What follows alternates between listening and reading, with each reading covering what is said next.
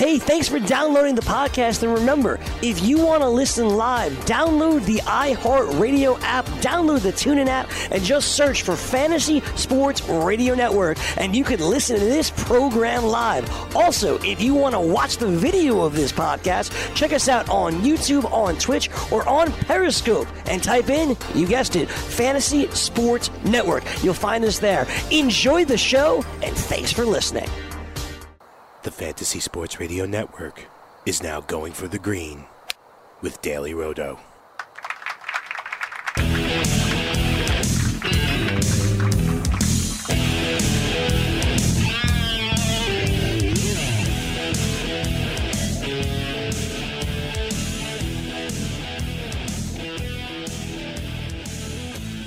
Welcome to Going for the Green on the Fantasy Sports Network. I'm Mike Leone of DailyRoto.com. Joining me also from DailyRoto.com are Drew Dinkmeyer and Colin Drew for this week's show, a special show because we've got the U.S. Open, the second major of the season, so that's very exciting. If you're listening to us and you're enjoying the content here, please make sure to rate, review, subscribe to us on iTunes. We're also available on Audio Boom, in addition, of course, to the Fantasy Sports Radio Network. Before we get into the analysis of the U.S. Open at Shinnecock Hills, let's go over some promos we've got running at DailyRoto.com in case you're interested in some content for betting, for daily fantasy sports on DraftKings or FanDuel. I'll throw it over to Colin, who does most of our marketing for us on Daily Roto. Yeah, we got a 20% off code running this week for Father's Day. Obviously a special one for me, my first Father's Day as a dad, so that'll be very exciting. But for all of you guys who are either dads, who have dads you want to share the code with, or who are trying to avoid becoming a dad, we've got a 20% off code running this week. MLB, golf, you name it, you can save 20% at dailyroto.com/premium with the promo DAD. So definitely a good week for it. I know the U.S. Open is going to be a really fun event, and obviously this podcast bringing out the three-man pod, so should be a good one. Yeah, not holding anything back, and DJ is the favorite to win at the U.S. Open. He's coming off a win at the FedEx St. Jude Classic. He ran away with it, had the walk-off hole-out eagle on the 18th hole in the final round. And it's kind of crazy that he's the same price this week and could be even higher owned despite a much, much deeper field. And I don't know how much of that is due to people not playing him enough last week because they were worried about, his motivation to win, just given a week before the U.S. Open. How much of it is that the ownership is expected to be boosted this week because he won last week? But it is interesting to see that initially we're projecting him to be even higher owned this week. And it was a pretty good week for Daily Roto golf subscribers. And I know, Colin, you won a seat to the Thunderdome for this week, which is really exciting. We'll be sweating that together live. The three of us will be at Ocean City, Maryland for a little getaway while the U.S. Open's going on. But UFB ball had a 25K score. That makes it the second in 2 weeks in terms of second place finish in the dogleg for DR. Philly Dilly won 50K the week before. So really exciting. Drew, you had a T10 in the dogleg. So guys, it was a pretty good week. I didn't play that much last week, so I'm feeling a little bit left out. Yeah, it was a fun week to have a lot of Dustin Johnson, which is basically what our projections were saying last week, that he was a little bit underpriced given the field strength. It was obviously going to lower your odds a little bit of 6 of 6s just because the bottom of the field was a little bit shaky.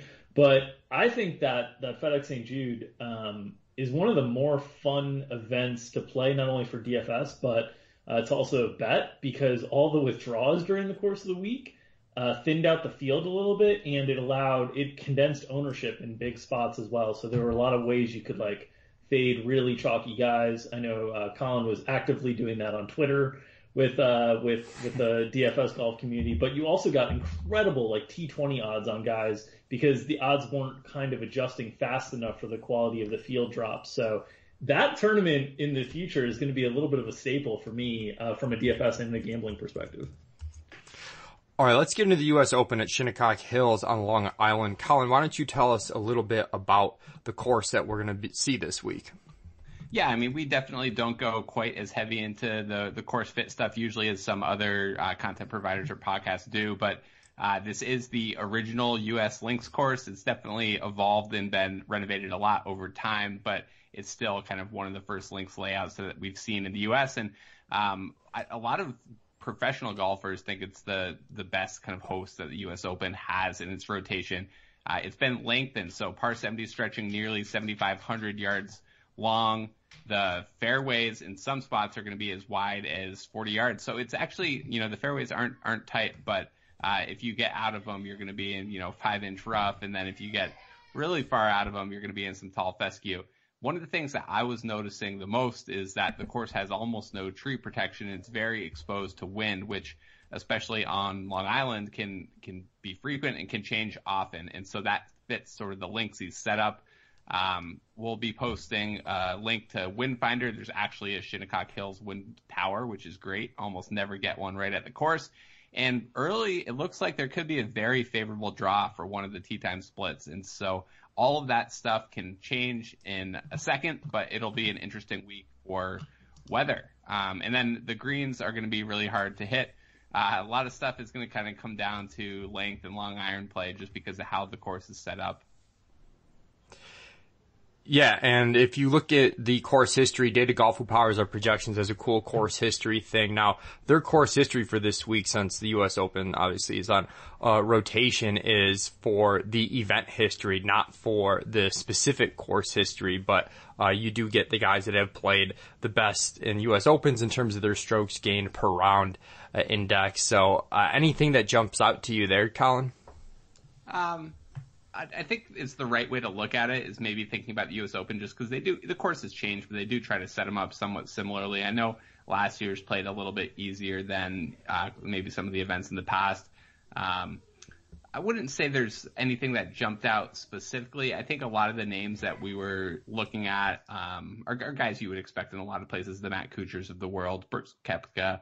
I think maybe one of the things that jumped out to me was that Steve Stricker was still on this list. I know we love Stricker, and it's kind of funny, but I didn't expect to see him being on sort of the U.S. Open course history list as one of the guys with a higher index over a 24-round sample. And I think if anything, it kind of dispels the maybe any narratives that guys who are really good all-around golfers but don't have specific skill sets can't compete here, because I think that as long as they're well-rounded like a Kuchar or Stricker is, that they can still kind of flirt with the leaderboard. Maybe not winning upside necessarily from Stricker, but make the cut, play the weekends, find their way maybe inside the top 20 if they're putting really well.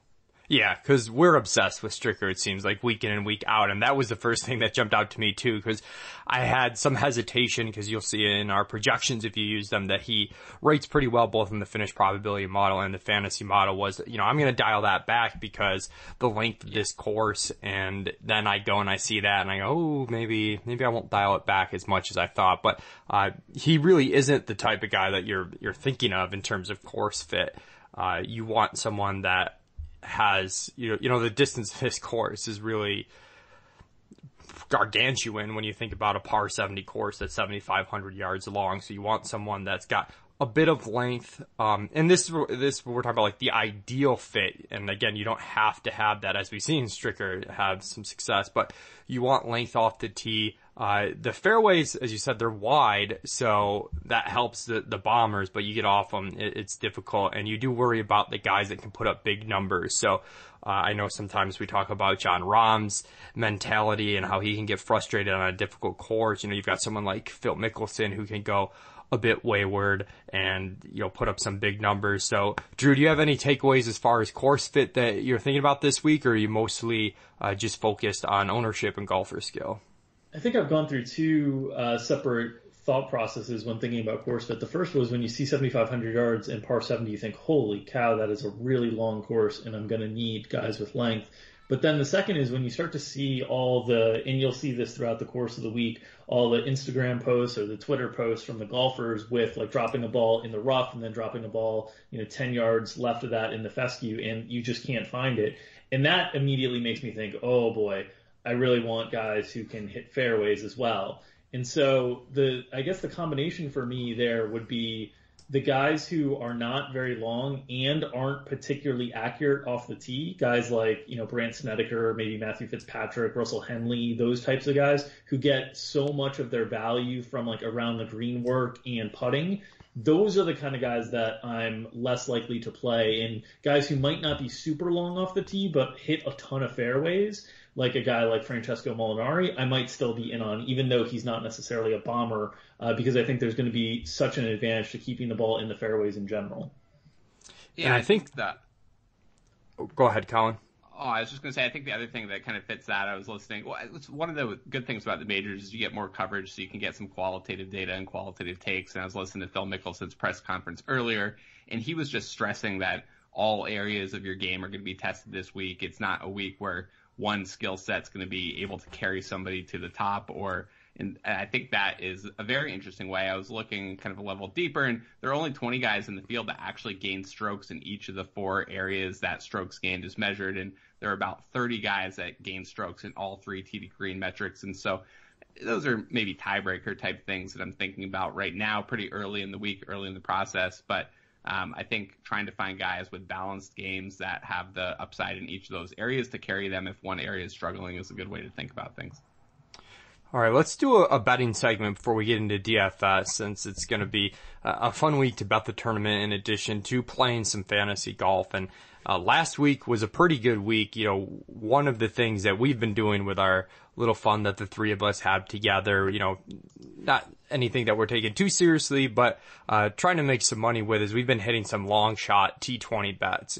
Depending on the book that you have, sometimes they're really pumping up the numbers on the high-end golfers, the guys with a higher probability. So if you're willing to spread out on multiple long shots, you can get some really good odds. And a couple of the guys, Colin, that you wrote up in our betting blog were Stuart Sink and JJ Poston, who both hit top 20s at plus 800 each. So that gave us a strong ROI week, some good head-to-head stuff. I know Gay over Thornberry was a head-to-head bet that our tools on dailyroto.com identified as a really strong expected value bet. And we do have some cool tools, a head-to-head betting tool where you basically can pick the 2 golfers for the tournament for the week, or if it's just a round bet, you can do that as well. And you can enter in, the juice, the odds that you're getting, and it'll tell you, is that a positive expected value bet or a negative expected value bet? So that's really cool. An early look at some guys this week, Colin.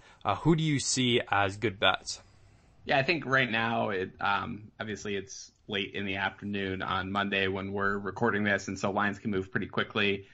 One of the things we're finding is most weeks that we're betting guys who are a little bit longer shots that finish inside the top 20, maybe 10 to 20% probabilities to do so, but get decent returns on those payouts when it happens, which is what we had with Sink and Poston last week. And Stricker, Bill Haas, and Charles Howell III were a couple of the names that we might think of as when they're playing their best as kind of steady golfers who can avoid the big numbers, and they're available right now at some decent prices, plus 1050 and plus 1600 respectively on those guys.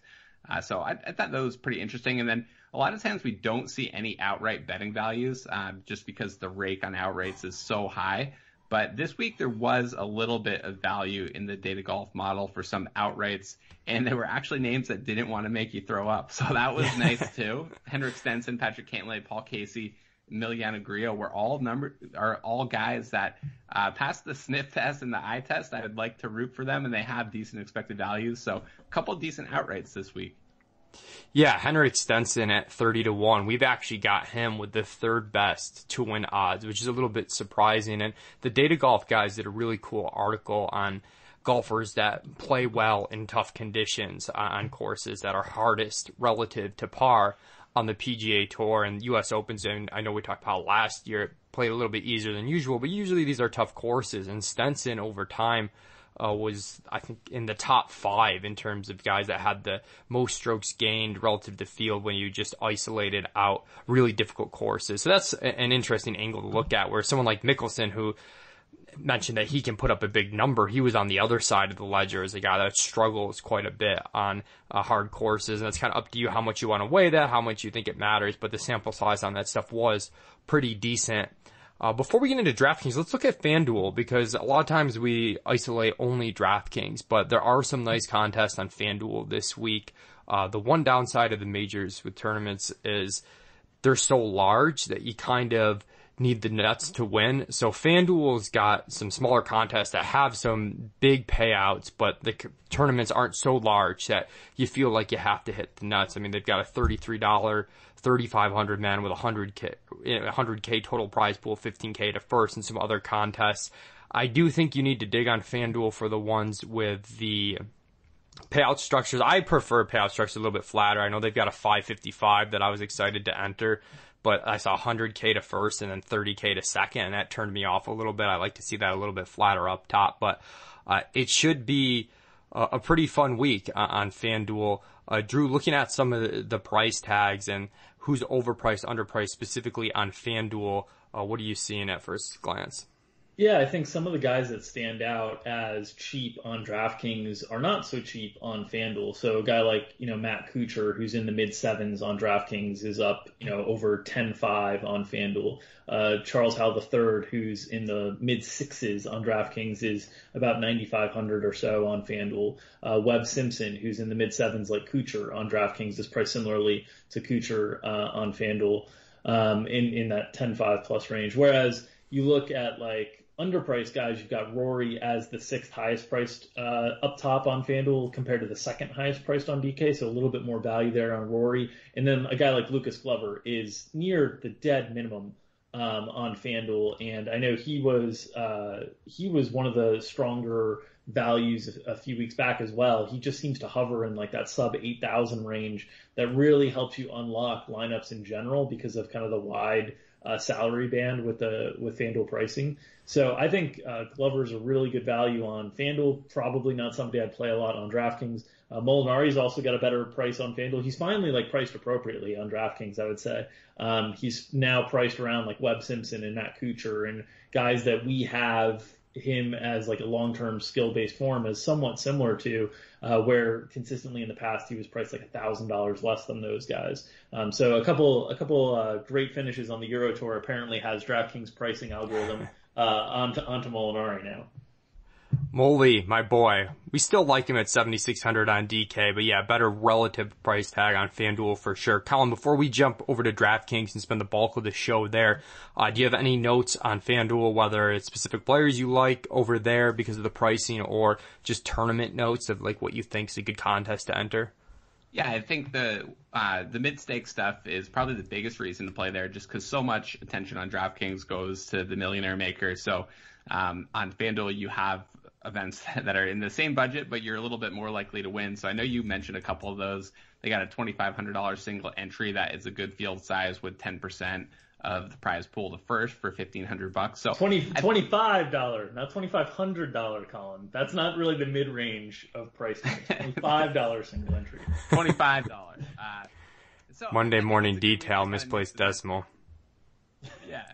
It's a good week to mix in FanDuel, and you can kind of get some exposure to the guys that you might want to on DK, but they're priced a little bit more efficiently. So I'm definitely planning to mix them into the rotation this week. And I think also, we talked about a lot of our content ends up going that direction. A lot of other people's does too. And so I think for sharper players who are less kind of reliant or people who are using projections and websites that offer both like we do, I think a lot of times the FanDuel content gets undercovered and some of the DK ownership leaks over to FanDuel, even though it's not an efficient way to do it.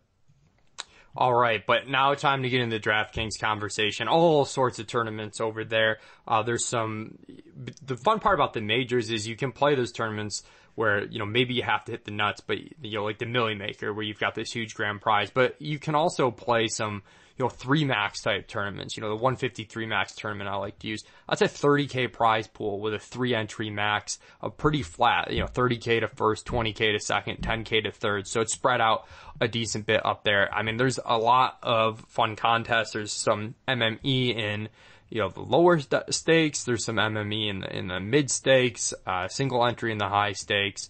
I know that between the three of us, we'll be in a lot of these contests, and there's some different strategies to have in the different contests, which we'll get into. But let's first just look at the individual players by the pricing tiers. And in the 10K plus tier, of course, we've got DJ up top as the most expensive golfer here. We also project him to be the highest owned of the group. And guys, it's kind of frustrating that he won last week. I don't know how you guys feel about it. I feel like he wouldn't be as chalky if he had just played like a ho-hum tournament last week, even if it was a T20, but he goes out, dominates, wins fairly easily. Someone I'm still going to use because our finish probability models have him as clearly the best golfer. Even with all these elite names, we have a clear separation between DJ and then about 5 to 10 guys that we honestly have pretty closely. So, Colin, who's your favorite play from this tier? Is it still DJ, even with the ownership? And if you were playing cash games, would you even build with anyone from this 10K plus tier? Yeah, it's a good question. I mean, I'm not disappointed that he did well last week. He was very profitable. Well, we made money on it. I mean, I understand why you're disappointed, but it worked all right. I missed out. It was a double whammy for me, okay? So I'm not sure on tournaments. I think in general the U.S. Open is going to be interesting. Obviously the cut to T60, or maybe not obviously, but if you're not aware, the cut is to T60 and ties. So the 6-6 odds will be a little bit lower than your average week. And also because the scoring environment is so hard, U.S. Opens in general have a very hard DraftKings scoring environment. But then you take away 2 par 5s because it's a par 70, and one of them's like 620 plus yards that Phil was talking about being a par hole. And I think the place points are going to matter a ton. So I do think it could, I haven't played around with the roster builds, but it could make sense to play DJ and cash in that scoring format, knowing your opponents aren't going to get a lot of guys 6-6 through the cut. If they do, it's not going to be that beneficial, and you really need place points. And so I definitely think that DJ is the top play of this group. Definitely think that DJ is going to be the highest owned play of this group, and therefore I think it's going to come down to some decision-making tournaments.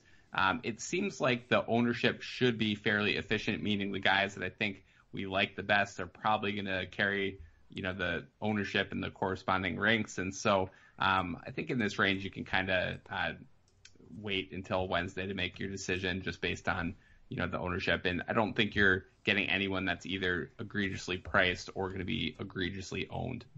Yeah, and my initial look from a cash game perspective was, even with the emphasis on place points, I think you can get away from this top tier just because, as you'll see, there's a few underpriced guys in that like 8 to 10K tier that I really like the balanced build, even though, as you said, like 6-6 isn't as important. It's more important to get those high-end finish points.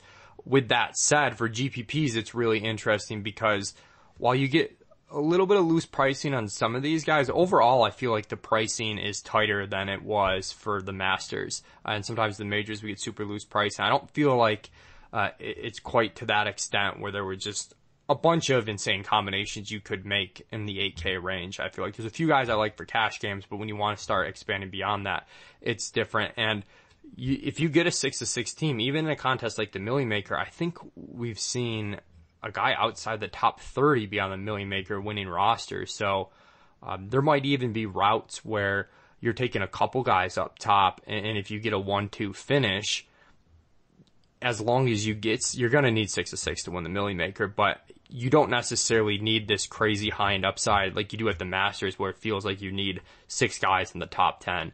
So that's the way I'm looking at it. Right now, the best, quote-unquote leverage play looks to be Ricky Fowler, who's not getting a lot of pub. He's at this price tag at 10-2. That's stuck in no man's land a little bit, where you've got the 9K guys like Rahm, Rose, Tiger, who we'll get into in a second, below him, and then just above him, you've got Day, Spieth, Thomas. So, Drew, if the ownership projections hold, and it looks like Fowler is going to be the lowest owned of this top group, are you biting in tournaments?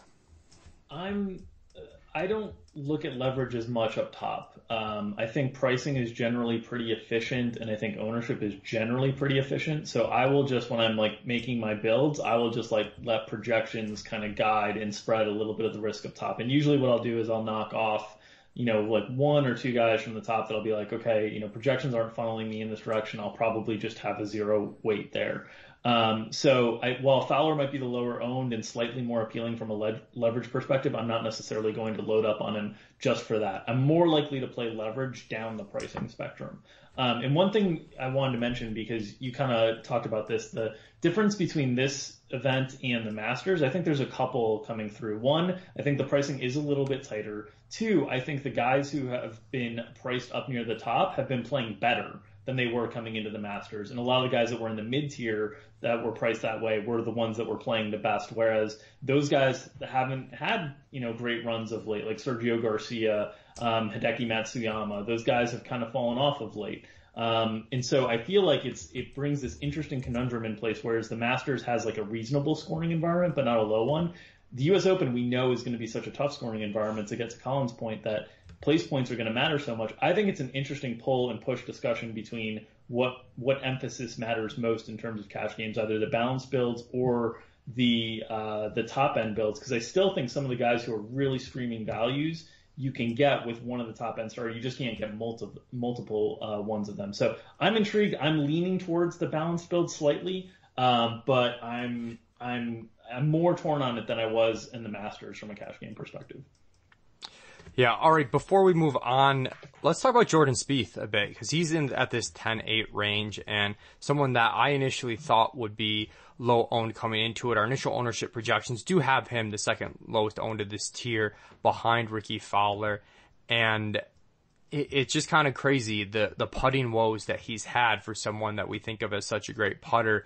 And it's not just narrative based. If you look at the Data Golf 40 round rolling averages in terms of adjusted strokes gained, and you can break it down by different segments of the game, but putting, Spieth's at about the worst point of his entire career in terms of putting. So it really is that bad. And then at the Memorial Tournament, we saw the tee to green game really fall apart. So Colin, do you have any hot takes one way or the other on Spieth heading into this week? No, Phil touted that Spieth is going to improve his putting, but he's too good of a putter not to. So I'll go with Phil there, but it's not my hot take. One of the things I was looking at is Spieth's one of the guys that doesn't gain strokes in all four areas. That's priced above 10K. Most of the guys do. Jason Day is the other guy who doesn't, who loses strokes on approach. So Spieth and Day are the two guys who kind of lose strokes in one bucket out of the group up top. So I thought that was interesting, but feels like it'll eventually click with Spieth. It could happen overnight. It could happen over the course of a month. If he's 15% and I'm building multiple lineups, I'm going to have some Spieth. Not sure if I have the stones to pull the trigger on him in single entry. You mentioned the guys that are gaining strokes in all four areas versus not. It reminds me a little bit of Nicholas Taleb conversation around like anti-fragility, fragility, robustness, and so a little bit of fragility there with Spieth and Day, and the other guys have more of a robust game where they can be successful in a variety of ways depending on how the course plays and just what's working well for them on that particular week. But when we jump into this 9 to 10K range, I really like this range. This is part of the reason why I like going a more balanced build and not actually going above 10K in cash games in my initial look. And it starts with the guy that's highest in this range. That's Justin Rose at 9,900. And I think for tournaments, he's going to be mega chalk. Basically, any way you break down Rose in terms of strokes gained, looking at different metrics, different time frames, he's basically popping across the board. And we have him third in terms of adjusted strokes gained when you weight together the long-term and the short-term averages. His 2-year ranks actually 10th, which is still pretty good, but his 1-year ranks 5th, 6-month rank is 4th, 2-month rank is 3rd. So you're talking about excellent form for Rose, and he's not priced up within the top 5 golfers. So he's the guy that I'm looking to most in this tier. I like starting my build with him in cash games. Tournaments, the guy I like most is Jon Rahm, and I think we're all on Team Rahm. It seems like we like him quite a bit. I know that Tim Anderson, the Andercust on the Pat Mayo show, he tweeted out that there's no way Rahm is live to win this thing. So Drew, you gotta be feeling pretty good about Rahm after he's, reversed Andercurst. Yeah, the reverse Andercust is a great way to start the week for Rahm, as is early lower ownership trends. It's interesting to see how Rahm is discussed, because so many people talk about, his temperament and his attitude and how that impacts him. And ultimately, like, it doesn't really flow through in the results because the dude has like such a ridiculously high top 20 percentage, such a ridiculously high top 10 percentage. So I will let that narrative drive down ownership if that's what's going to be the case. I don't see how Rahm's behavior on the course is much different than Jordan Spieth, but Spieth like has a longer history of actually like grinding out the wins, so he gets like the mental credit for that, whereas Rahm doesn't. So I'll take the ownership discount. The nice thing about Rahm is that he's priced in between Rose and Tiger, who Rose just on his performance. I mean, he has been unbelievably consistent over the last 12 calendar months or whatnot, just grinding out consistently top 10s, top 20s, high end finishes as well. And between Tiger Woods, who I think will have some public draw from him, and also Tiger's been playing really great. I think that will naturally keep Rahm's ownership a little bit in check. Even if, people like us who are posting content are thinking he'll be an interesting tournament pivot, I still think the general public won't choose Rahm over Justin Rose or Tiger Woods, given the way that they've been playing or their name value. So I still think there's a lot of good things for Rahm, even if the DFS community starts to get behind him a little bit. So Colin, with Tiger, we've seen a great short game out of him. His approach game, Data Golf did they've been doing some really good content on their Twitter feed. They showed his strokes gained in different areas, and his approach game isn't, quite where it was during his prime, but it's pretty good. The issue has been his off the tee game is pretty neutral right now. And while, it's a long course, he's going to have to play driver. But we've got the wide fairways. How are you seeing the off the tee game? Or do you think like trying to look into that is, micromanaging too much? Because he's going to have to be on the point off the tee, because if he gets in the fescue, whoever gets in the fescue, at that point, you're in trouble no matter who you are. Yeah, I mean, I think the 40-yard wide fairways help a little bit with that. Depends how much run he can get on some of the holes if he wants to hit 3-wood or a stinger or whatever.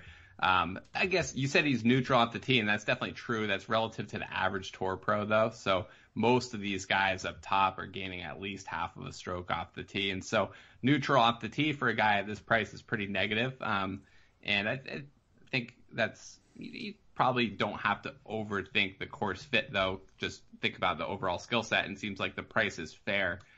You mentioned Rose, probably $1,000 underpriced.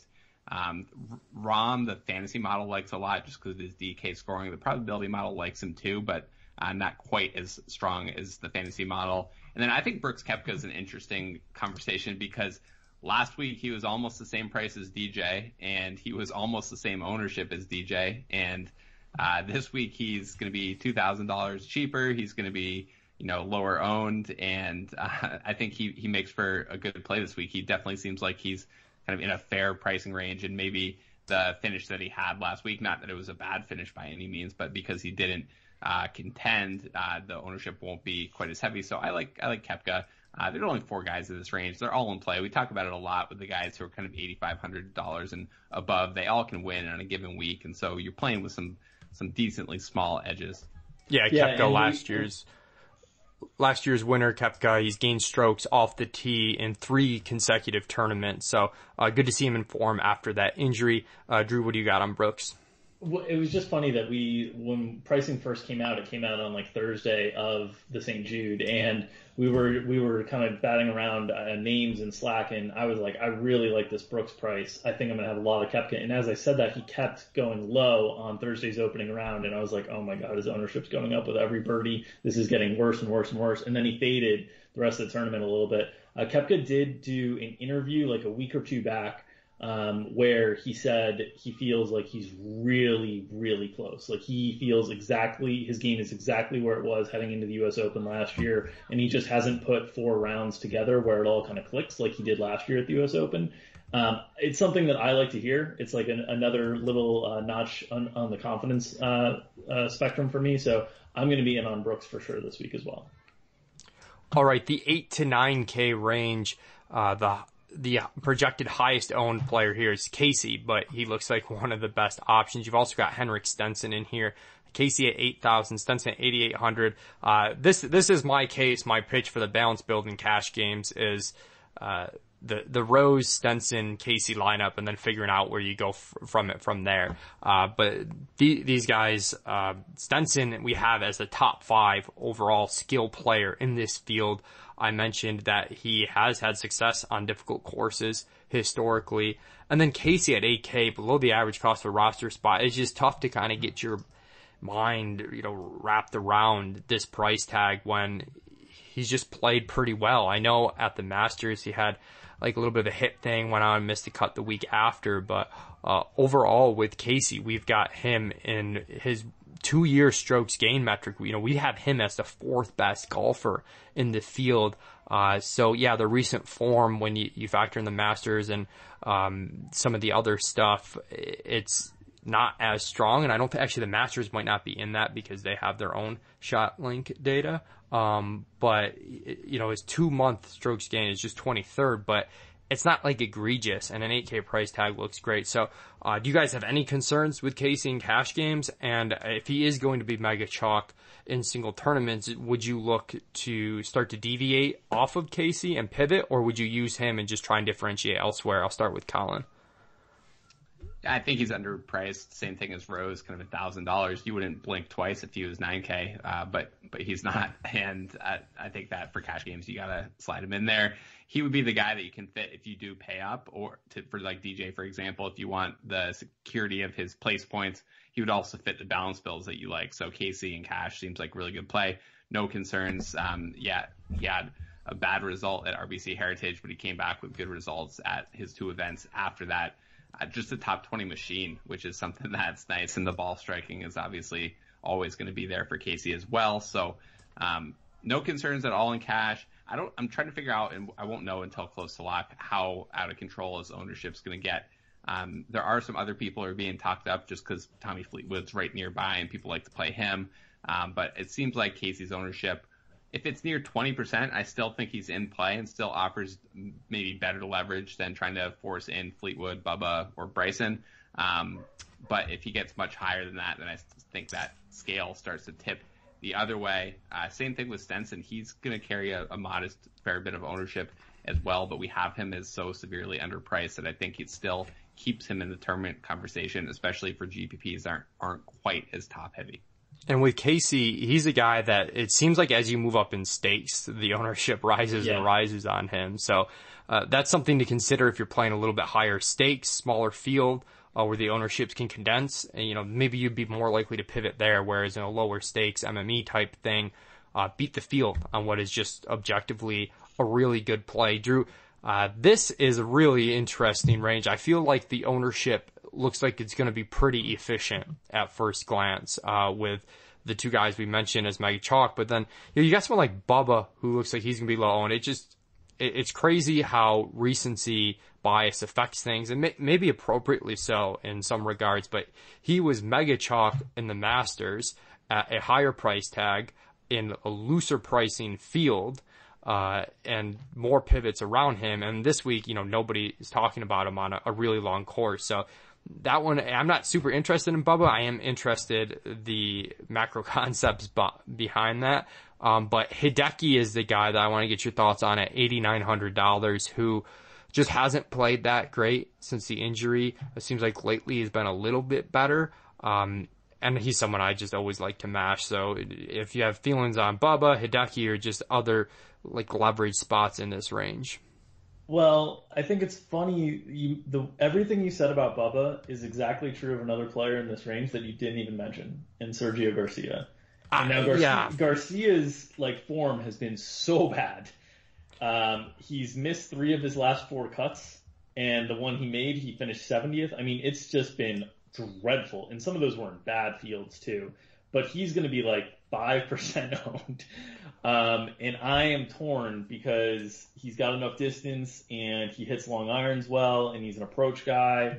But man, the form has been so bad this year. And he and Bubba both were darlings at the Masters. They carried pretty decent ownership associated with them, and they've disappointed since then. And now you're getting them at similar price tags with a fraction of the ownership. So for large field GPPs, especially for the Millie Maker, I'm interested because that's the kind of guy that if the things click again for them, and you just happen to find the right week, you can really leverage yourself up the leaderboard.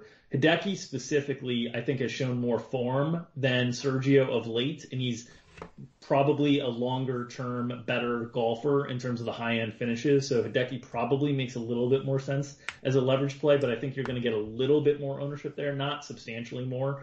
I guess both will be below 10%, but Hideki had that one really hot start 2 weeks ago and then kind of faded over the weekend. But I thought what was good enough there was the sense that you started to see a little bit of the approach game dominance come back with Hideki, at least early in that tournament. I know he had a little bit of a hot putter going as well, which you don't expect from Hideki. But that's really what you want to see. You want to see Hideki with the strokes gained approach kind of coming through strongly, because that's when he's right, he's consistently adding strokes on the approaches. Yeah, an interesting note with Sergio, of the top 30 golfers we have ranked in this field, all of them over the past 2 months are at least top 50 in adjusted strokes gained. Sergio, the exception, 111th over 26 rounds over the last 2 months. But let's move on to the sub 8K range. Make sure we cover all the ranges here. And my favorite play in the 7 to 8K range, I think you guys know, Tony Finau. Someone that I'm really big on. I just think his upside as an all-around golfer is really growing, but he's got the distance both off the tee in terms of long iron play to really succeed at a course like this. And I was hopeful, when I saw the initial ownership projections, they weren't too high on him, just a little bit over 10%. And I think that's because you do have a lot of potential pivots here. Webb Simpson, 7,700, has been playing well. Matt Kuchar always seems to carry a ton of ownership in this field. Those are probably the three highest owned guys, but with there being three of them similarly priced, and with there being still some okay pivots, even if not as chalky over there, hopefully, Colin, none of the ownership gets away too high from the field on any single player. Yeah, I mean, you can sell yourself on that if you want, but I think the real reason is that it's early in the week, and, the steam starts to pick up on some of these value guys as the week goes on. So I imagine Finau is going to be one of those guys that keeps the momentum rolling and sees that ownership tick up and up, closer to 15%, maybe, 15 to 20 is where I think it'll end up landing. But we'll see. Check back on Wednesday for the final ownership projections, and I'll also be doing the show with Pat Mayo tomorrow, just talking kind of ownership and for the U.S. Open and DFS Golf, and specifically focusing on the Millionaire Maker. Obviously, in some of the smaller fields that are filled with more PGA regs, the ownerships there can kind of congregate on some of the favorite values, whereas in the large fields, it spreads out a little bit. Definitely, in general, though, I would agree with the sentiment you're expressing, which is that the 7K range seems to be where the most inefficiencies happen with regards to top 20 probabilities and ownership. I know I had that Twitter back and forth last week with Joel Dahman, and it wasn't that the probabilities that we had on him were terrible, but we had him as like 15% to T20, and there were like a dozen golfers with either the same or slightly better odds than him, and they were all going off at 1% to 10% ownership. So I kind of ran into the Joel Dahman floor game. I managed to go 11-0-1 in the head-to-heads, so that was nice for the Twitter brand. But in general, this is a good area to look for leverage, especially in large field tournaments. Drew, who are your favorite plays from this range? One of our favorites, while we always are on the Steve Stricker brand, we are also always on the Patrick Cantlay brand. And Cantlay has had good performances of late. He's been, he had that one disappointing miscut where he was chalky, and then kind of came back the next week and was in contention. Ultimately, kind of faded down the stretch and wasn't able to bring home a title. But 7,700 for Cantlay, a guy who has distance, a guy who is known as an elite ball striker. And early on, it doesn't seem like ownership is kind of flowing to him. It seems like it's a nice spot for Cantlay to maybe get lost a little bit in the shuffle, just because Webb Simpson's right there, and Webb's had probably more prolific high-end finishes this year, especially with the Players' Championship kind of fresh in everyone's minds. And then Matt Kuchar is right below, and Kuchar's just kind of a cash game staple that has that level of consistency that everybody likes to get into. And then Finau's right below him, who is a little bit of a DFS darling, and right above is the Paul Casey, Tommy Fleetwood. So some of those guys in the high sevens, I think, might get squeezed just on where they're priced as opposed to who they are.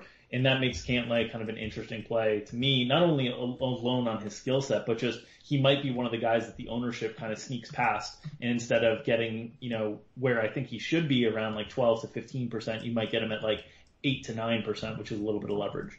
One of the guys I like most in the low 7Ks is Luke List, who we don't have a very high ownership projection on to begin the week, and someone that was chalk for a while, and he's played phenomenally this year. The tee to green game has really been on point. So in that low 7Ks range, I think he's my favorite play in all formats. I was surprised to see someone like Ian Poulter rate pretty well in our finish probabilities model, someone that if just based on names, I would have had absolutely no interest in. But then you couple that with, again, that study with guys who play good on tough courses, and Poulter's one of them. So those are some interesting. The number one guy on the study, shots gained relative to baseline, adding about a third of a stroke relative to his own baseline on a per round basis. Yeah, which is pretty impressive and goes a long way. So you've got other guys like Shane Lowry in this section. I know Emiliano Grillo is consistently one of our favorites, Rafa Cabrera Bello. So pretty loaded in this low 7Ks range. Colin, as you get to the low 7Ks range, and we'll include the sub 7K guys, we can finally talk about our boy Stricker.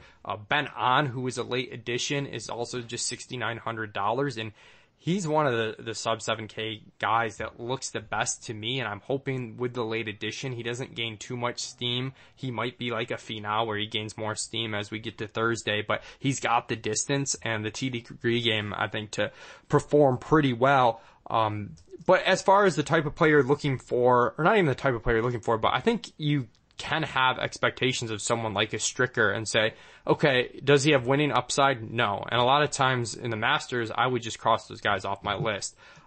In this tournament, in this setup, it's can he make the cut, and does he have, top 20 upside? Like, that's good enough as your 5th, 6th best golfer in a tournament where, yes, finish points up top are really going to matter, but it's going to be difficult to get 6 to 6 through. So a cheap guy that lets you maximize the finish points with your high-end golfers, even if they themselves don't have that high-end upside, I think are viable this week.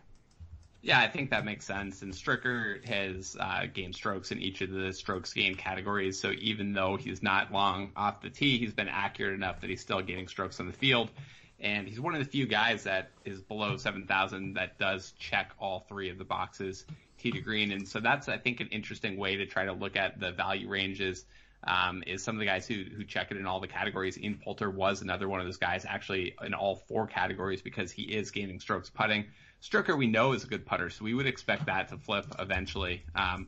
And I think that's one of the things that I'm going to be trying to lean on a little bit. I definitely don't want guys who are short and inaccurate off the tee. And I think there are a bunch of guys that you can kind of cross off the list altogether. Who are you crossing off? Yeah, I mean, like Jim Furyk, you can cross him off.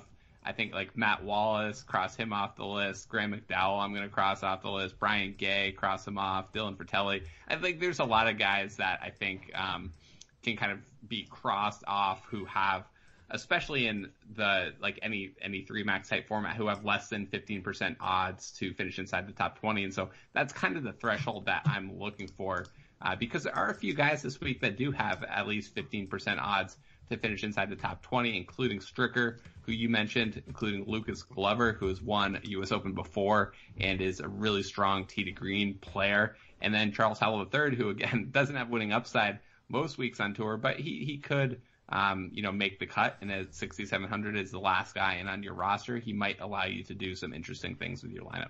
Yeah, that's a phenomenal price tag. I mean, once you get below 6,700, there just aren't a lot of options that you feel even remotely confident in. There are a couple guys 6,800 that at varying times over the last year or two we've been high on, whether it's Gary Woodland or Brendan Steele. It's interesting to see their kind of fall. And Woodland is one of those guys that did not do well in terms of that data golf study on over or underperforming based on course difficulty. But he's got the length. He's been in horrific form, though.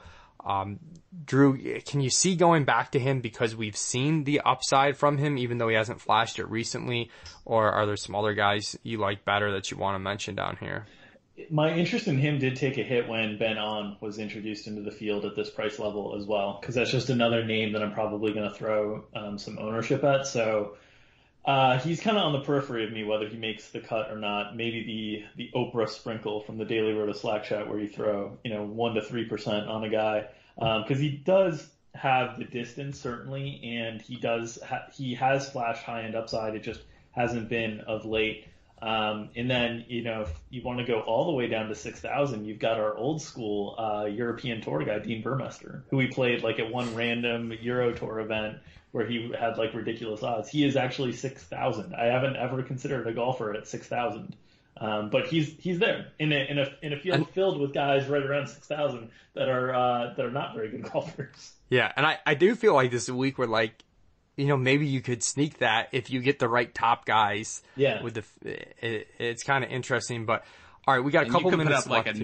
You could put up like a negative DK score too. So if you get too frisky with some of these punts, especially the amateurs. Yeah, I mean, we're talking like if you're going for the Moon Million Maker, like that's a strategy you might want to try. Certainly not cash games, probably not single entry, 3 maxes either. Just saying, like, sometimes I just don't even see the upside, like, no matter what. But this week I do kind of see, like, hey, he makes a cut, you're happy. You could still have, even in a huge large field tournament, you could win with that. But about a minute and a half left. Let's get the winner from everybody.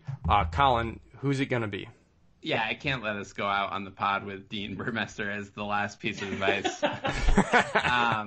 I mean, my answers for who's going to win is, like, DJ is going to win. He's the chalk. I don't know if he's necessarily the best at DFS GPP play, but he's the winner. He's the favorite, right?